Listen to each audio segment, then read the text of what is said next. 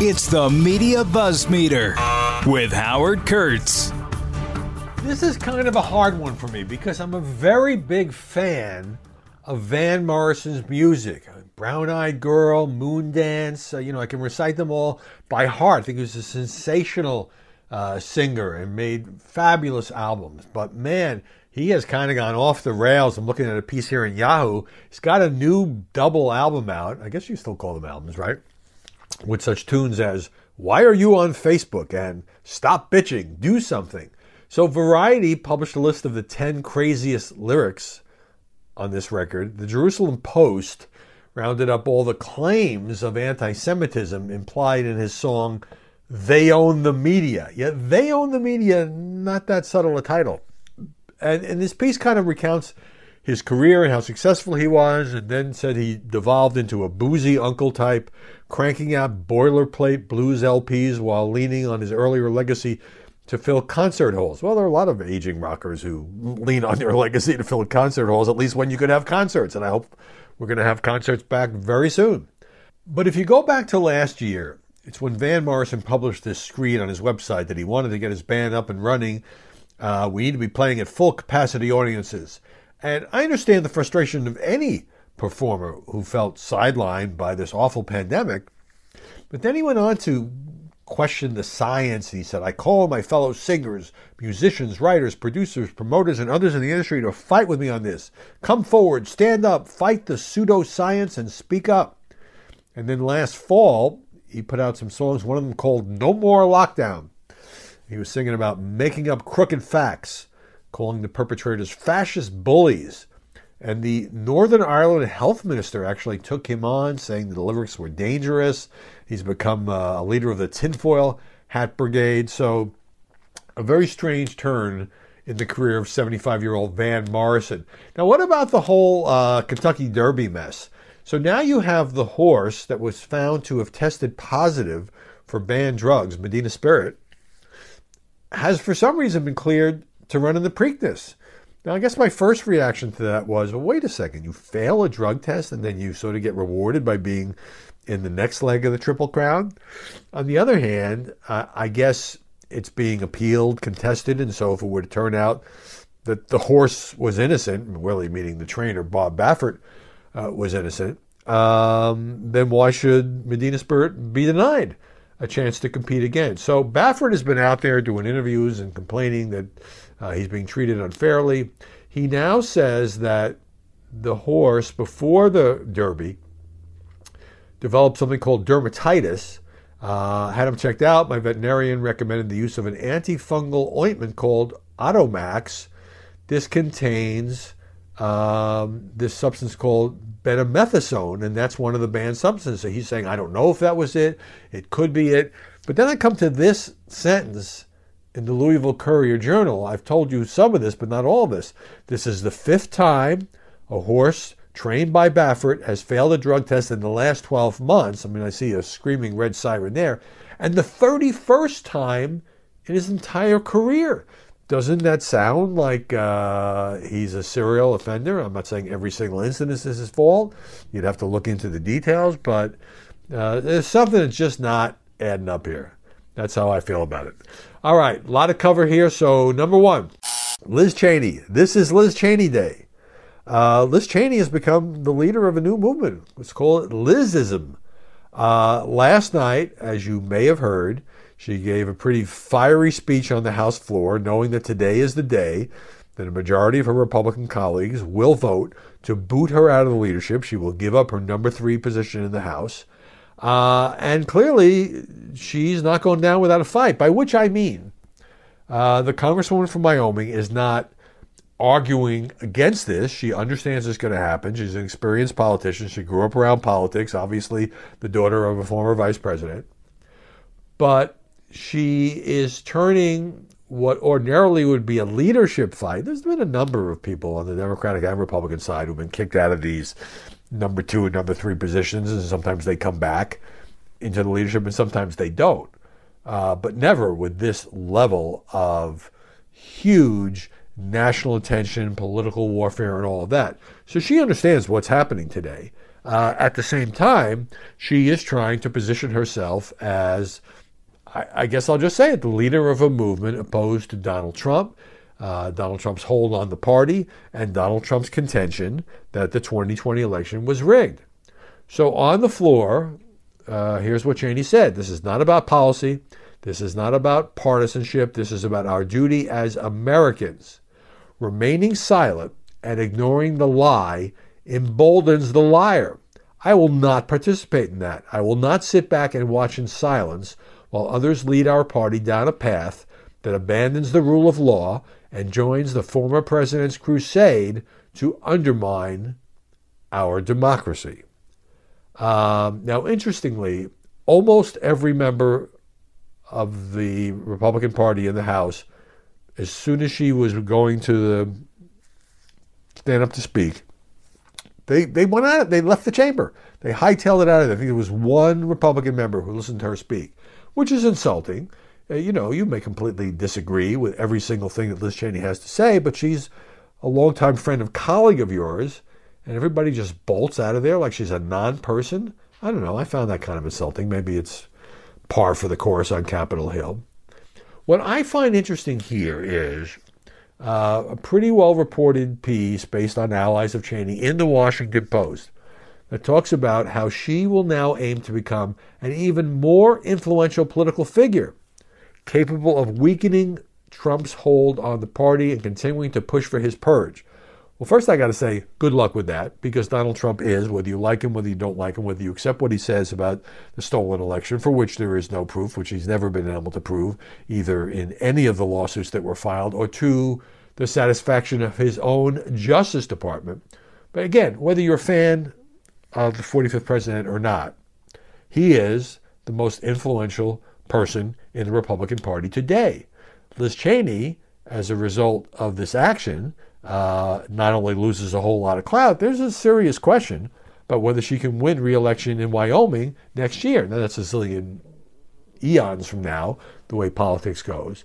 But this Washington Post piece says that she and her team are drafting plans for increased travel and media appearances, because she hasn't given an interview in some time, meant to drive home her case that Trump is unfit for a role in the Republican Party or as the nation's leader were he to run in 2024. This is all based on unnamed sources.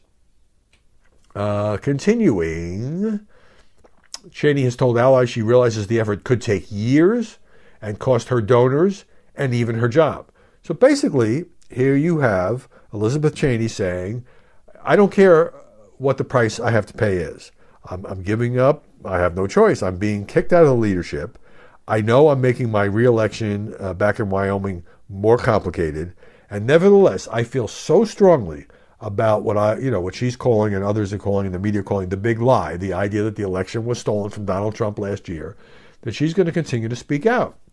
Now, Bill Kristol, former aide in the George H.W. Bush White House, former publisher of the Weekly Standard, and a major never-Trumper, a major anti-Trump voice, is quoted in this piece as saying she is, I think, the leader of the non-Trump Republicans, and I don't know how big that group is.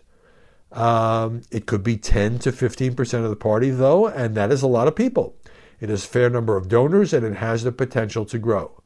So Kristol, at least, is giving his blessing to Cheney's effort to start a revolt, I guess you would say, within the Republican Party. Now, Kevin McCarthy, the minority leader, wrote a letter to his colleagues on Monday saying that every day they spend relitigating the past is one less day we have to seize the future. So, McCarthy's position, McConnell's position is they don't want to talk about it. It's done. We had the violence on January 6th. We need to move on. We need to move on. We need to move on. But as I have observed before, while you can certainly fault Liz Cheney for not moving on, while you can certainly fault Liz Cheney for not representing the views of a majority of her conference as the House Republican Conference chair, and therefore they do have a right to say, you're out of step with your colleagues, and therefore we're kicking you out of the leadership. While Liz Cheney is certainly stubborn, well, that's an interesting word. It's a word you apply to somebody whose position you don't agree with. Why doesn't she just get with the program? But if somebody you agree with is being, quote, stubborn, then they're sticking to principles. I mean, she's sacrificing a lot to stand up and say to her own party, this is a suicide mission for the GOP if we continue to argue, despite the fact of any solid evidence that the election was stolen from us, rather than moving on and trying to win in 2024. It also seems like, she doesn't really have, Mitt Romney has said nice things about her. He also voted to convict Donald Trump. Liz Cheney obviously voted to impeach him in the second impeachment effort. So at the same time, there's now a new group of about 120 activists. These are former elected or appointed Republicans that's going to be launched tomorrow. And it will endorse and fundraise for candidates. Now, you can't exactly say this group has big names. The leader is Evan McMullin. Evan McMullin is a former intelligence officer who ran a kind of a gadfly campaign for president in 2016 as an independent. He was a National Review writer, a very smart guy. But, when you run for president and you've got nobody behind you, that kind of makes you a bit of a fringe character. The other person in this effort is Miles Taylor. Now, Miles Taylor, although we didn't know his name at that point, got a lot of notoriety when he published the anonymous piece in the New York Times. And the Times kind of hyped him as a senior Trump administration official. In fact, he was the chief of staff at Homeland Security under Trump. And later came out, wrote a book, and so forth. Now, who else will be in this group? According to the New York Times, this will include people who were members of Congress, governors, ambassadors, cabinet secretaries. Taylor wouldn't say who it is. Reuters reported that former Governor Tom Ridge of Pennsylvania, former Homeland Security Secretary, and Christie Whitman of New Jersey, former EPA administrator, will sign a letter for this new group, as well as former Transportation Secretary Mary Peters. You probably barely remember who she is. Former Congressman Charlie Dent, former Virginia Congresswoman Barbara Comstock, former Congressman Mickey Edwards of Oklahoma. So, there's some people who have a certain amount of name recognition, but, is this group going to be successful in raising money, endorsing candidates, and going up against the cloud of Donald Trump? I would say that's a long shot. Trump put out a couple of statements so far today. One last night, one today on Liz Cheney.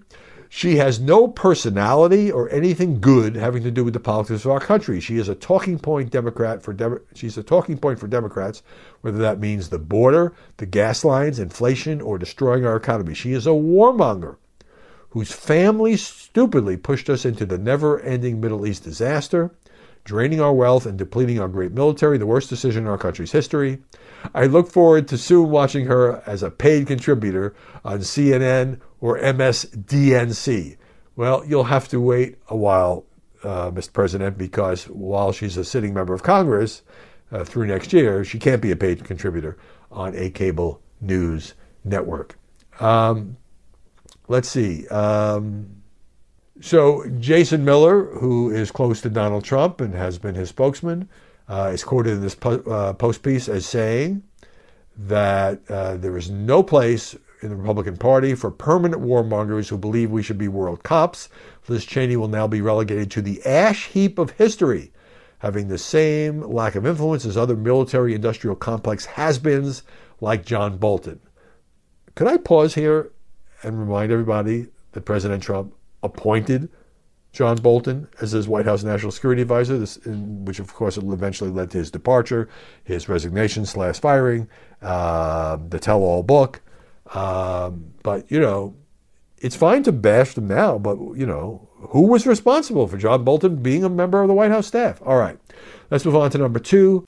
Biden is trying to do some bipartisanship today. He will have his first meeting with the Big Four leadership. Kevin McCarthy, who complained to me a few weeks ago that he hadn't even talked to President Biden. Mitch McConnell, as well as Nancy Pelosi, Chuck Schumer, will be at the White House to see if there's any common ground for an infrastructure compromise. I'm not optimistic on that, but at least they're getting together. Politico has a piece saying that while Biden is doing that, who's also got a plan B, trying to keep the two most moderate Democrats on board. Those are Joe Manchin, of course, and Kyrsten Sinema, in case the GOP jump ship. So apparently, what happened is, so Biden has a two-part strategy. He wants to show by meeting with McConnell, by meeting with McCarthy, by at least trying to fashion some kind of compromise, even though that the Republican Party bid is $600 billion and the Biden bid is two bills worth $4 trillion. Doesn't look like this. It looks like there's a lot of distance there. But if he can't get any compromise with Republicans, he wants to convince Manchin and Sinema that he did the best he could. They're not really serious. One person with knowledge of the White House strategy telling Politico, you're giving them complete buy-in. They're saying you have complete ownership of this process. So the idea is if the Republicans walk away or Biden walks away or they just can't get it done, then perhaps Joe Manchin and Kyrsten Sinema could be convinced to stick with the Democratic position, having seen that there was a real effort to compromise with the Republicans. And that means, another Democrat-only bill or two bills that move through on a strictly party line vote known as reconciliation. According to people briefed on the matter, the strategy is being driven by Ron Klain, who internalized many of the lessons of the Obama years when he worked in the Obama White House, 2009, when he worked for Joe Biden. The White House started health care negotiations with the GOP, wasted a lot of months, ultimately had to go it alone, spent a lot of time in the 11th hour scrambling to get enough Democratic votes to push this through, which obviously ultimately happened. This time, the Biden White House appears eager to get the moderate lawmaker buy-in up front. Don't go anywhere. More BuzzMeter coming your way in just a moment. All right, let's go on to number 3, because talking about congressional strategy can often be as exciting as watching paint dry. Number 3, the vaccinations. I must say, whether you agree or don't agree, the New York Times has had just very comprehensive coverage on this. I was very praiseworthy yesterday, and this had a lot of impact on cable news yesterday. The David Leonhardt piece saying that the CDC is being misleading, ultra cautious, and still having the official guidance be that you'll have, if you're vaccinated and you're not wearing a mask and you're just walking around outside, you get a 10% chance of being affected. And that's not true. It's actually closer to 1%, according to that piece, and perhaps 0.1%. Well, today, the Times has another story, not about the vaccine hesitant, because that's dominated the news. Why won't these people, these conservatives and these Republicans, they're not willing to do what's good for the country and all that. But there's another group that hasn't gotten enough attention. And the Times went out and interviewed people in this group. And they're not vaccine hesitant.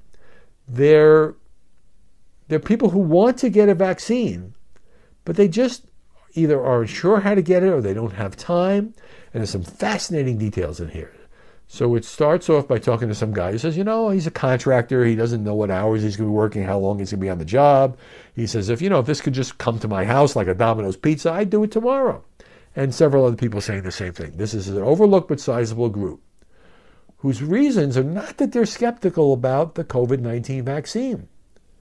According to the census, some 30 million American adults are open to getting a COVID vaccine but haven't managed to actually do it. That's more than the 28 million who say they probably won't get vaccinated because they have doubts about that. So President Biden had talked about that, saying that there are just all these people who are just not sure how to get it, where they want to go, instead of talking about more mobile clinics and all that. So these are the vaccine amenable. That's the phrase the Times tries to coin. They are, for the most part, and this is where it gets interesting, America's working class. They're contending with jobs and family obligations that make for scarce discretionary time. They have time to go down to a mass vac center and wait around for hours or that kind of thing. And they're not, they're not like people who are at home sitting on their computers seeing where they can get vaccinated. About half of them live in households with incomes of less than $50,000 a year. Another 30% have annual household incomes of $50,000 to $100,000 a year, according to an analysis by an epidemiologist at Harvard. 81% of these people do not have a college degree. Some have health issues or disabilities, or face language barriers that can make getting inoculated seem daunting. Others don't have a regular doctor. Some are socially isolated. So you're getting a clearer picture now. They do want to get vaccinated. They either don't have time, they don't have an easy way of doing it. They're busy with family and kids and trying to put food on the table. They are lower income people. And this statistic tells it all. 93% of adults in households earning $150,000 to $199,000 a year have been vaccinated as of about 10 days ago. Only 76% of those earning less than $25K a year have gotten at least one shot. Well, it's encouraging that it's 76%, but it could be much higher. And so the focus for the Biden administration, for the media, I really think should be not on necessarily convincing all these people who are wary, but helping people who do kind of sort of want to get it, but don't quite know how. Again, they may be ill, they may be socially isolated, they may have language issues, and they may just be too busy working odd jobs and trying to hold their families together. We have to make it easier for them. We have to bring it into their neighborhoods. We have to get the word out to them. Maybe even have to go door to door. Because it doesn't just help them. Of course it helps them, but it helps their families. It helps the people they work with, and it helps America. I mean, we can possibly get the overall vaccination rate up to maybe 75% from the roughly 56% where it is now. We could beat this thing. I mean, COVID virus could become just a sort of an annoyance, but if we fail to reach that level, then it's going to come back year after year after year. And so the stakes are really high. All right, number 4, the NRA has lost its bankruptcy case. Federal judge yesterday throwing out the National Rifle Association's bankruptcy protection litigation. And this judge was pretty tough. This judge said that the NRA had filed this case in a bad faith attempt to fend off a lawsuit by the New York Attorney General. So what happens is the New York Attorney General, Letitia James, Democrat, filed a far-reaching civil suit against the NRA. This is back last summer, and accusing top officials, including the NRA chief Wayne LaPierre, of fraud, of self-dealing. LaPierre says this is a political act to destroy the organization. So he goes to Texas and says, oh, you know what, we're running out of money, we're going to file for bankruptcy, as a way to protect the organization from the New York Attorney General. And she says, Letitia James says, the NRA does not get to dictate when and where it will be held accountable. This decision sends a loud and clear message that no one is above the law, not even one of the most powerful lobbying organizations in the country. LaPierre put out a kind of a bland statement saying, although we are disappointed in some aspects of the decision, there is no change in the overall direction of our association or its Second Amendment advocacy. The judge in this case said lingering issues of secrecy and a lack of transparency in the management of the nonprofit were factored into the ruling. The judge was troubled by the surreptitious manner in which Mr. LaPierre obtained and exercised authority to file for bankruptcy for the NRA, not telling the majority of the board of directors, the chief financial officer, or the general counsel. Well, of course that doesn't smell right. Anyway, the federal judge tossing this out yesterday, and so now I guess it'll have to be fought out in New York.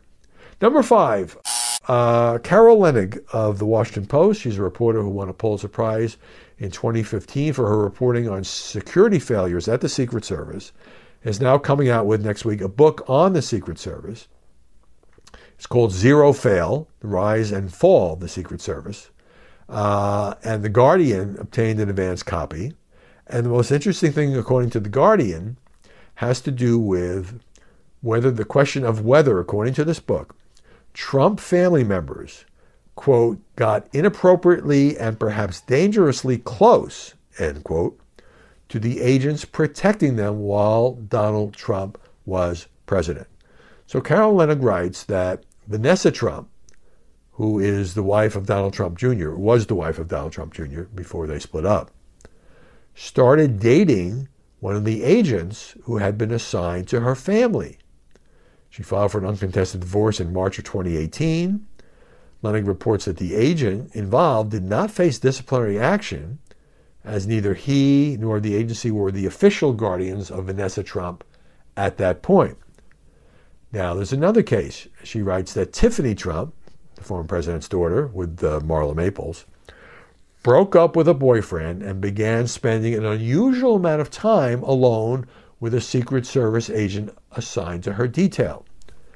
So Secret Service leaders, according to this book, became concerned at how close Tiffany appeared to be getting to the tall, dark, and handsome agent. Both Tiffany Trump and the agent said nothing untoward was happening. Lennig includes that side in her book. She said the nature of the agent's job, this is their take on it, meant spending a lot of time alone with the woman he was charged with protecting. The agent was subsequently reassigned. She also says it's not clear if President Trump knew what the Secret Service personnel were saying about his daughter and his daughter-in-law. But here's the kicker, and I just love this, and it is just so Donald.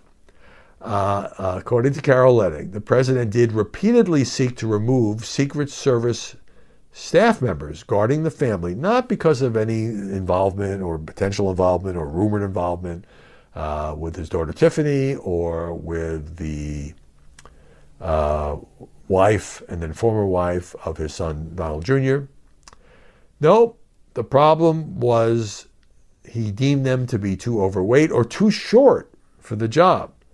Quote, "I want these fat guys off my detail," Trump is reported to have said, possibly confusing office-based personnel with active agents.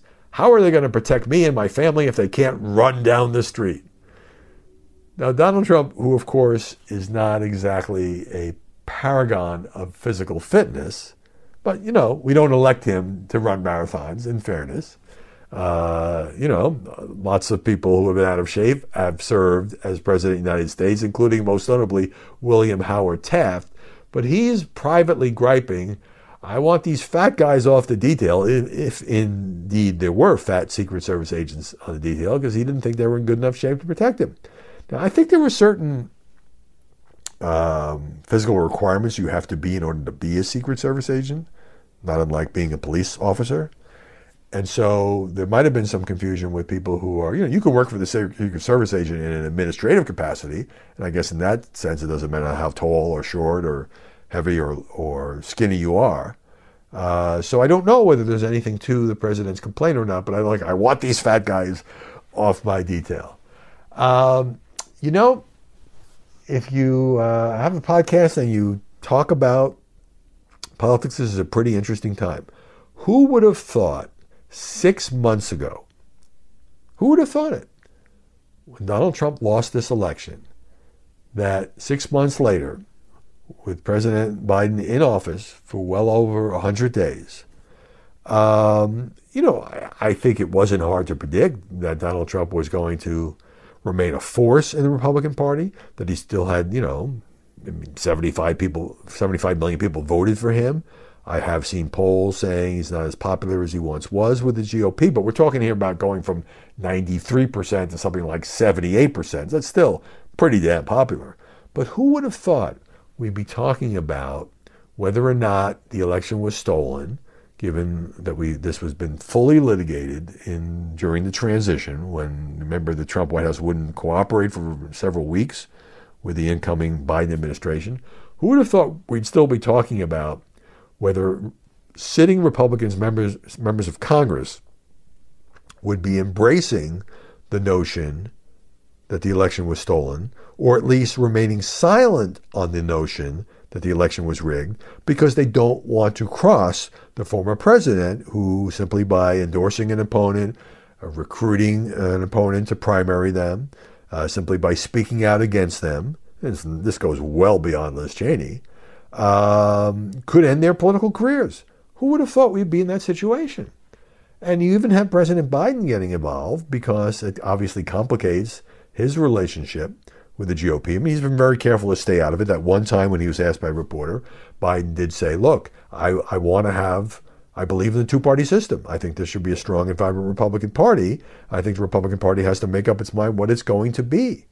You can't exaggerate the impact this is having. Now, I don't know, a month from now, are we still going to be talking about Liz Cheney? Is she going to have a profile as she does right now, and she is in the process of being booted out of her House leadership post? Is she going to be able to raise money? Is she going to be a fixture on CNN and MSNBC, not for money, but as a way of getting her message out? Will she become the leader of the anti-Trump resistance? And is she a skilled enough politician to be a leader of the anti-Trump resistance? Because, she sort of doesn't have a home now. Clearly, she's not going to be comfortable in Donald Trump's Republican Party. But then you have all of these other liberals, Democrats, left-leaning media types who are like, yeah, Liz, go. You are our heroine for standing up to Trump. But a lot of them don't like her policy positions. They didn't like when she worked for the State Department in the Bush administration. They didn't like her dad when he was the vice president and helping to bring about the Iraq War. They don't like the forever wars. She's too hawkish for them. So it kind of reminds me of other people who broke with the Trump Republican Party but aren't popular enough with the left because people on the left have long memories on the policy side, and you kind of come politically homeless. So I have no idea what's going to happen. I do give her credit for standing up for the principles that she believes in. But whether or not this movement and these former Republicans, I don't know. It's very hard to take on a former president who is as popular as Donald Trump is, but also as polarizing as Donald Trump is. Certainly in the country at large, less so in the GOP, but clearly there is a significant faction, it may be a small faction within the GOP, that thinks that Donald Trump and Trumpism is leading the Republican Party and the conservative movement down the wrong path. With that, I thank you for listening. You can get us on Google Podcasts. You can get us on Apple iTunes. You can get us on Amazon Music or Spotify or on your Amazon device. Stay safe. Have a great day. See you tomorrow with more BuzzFeed.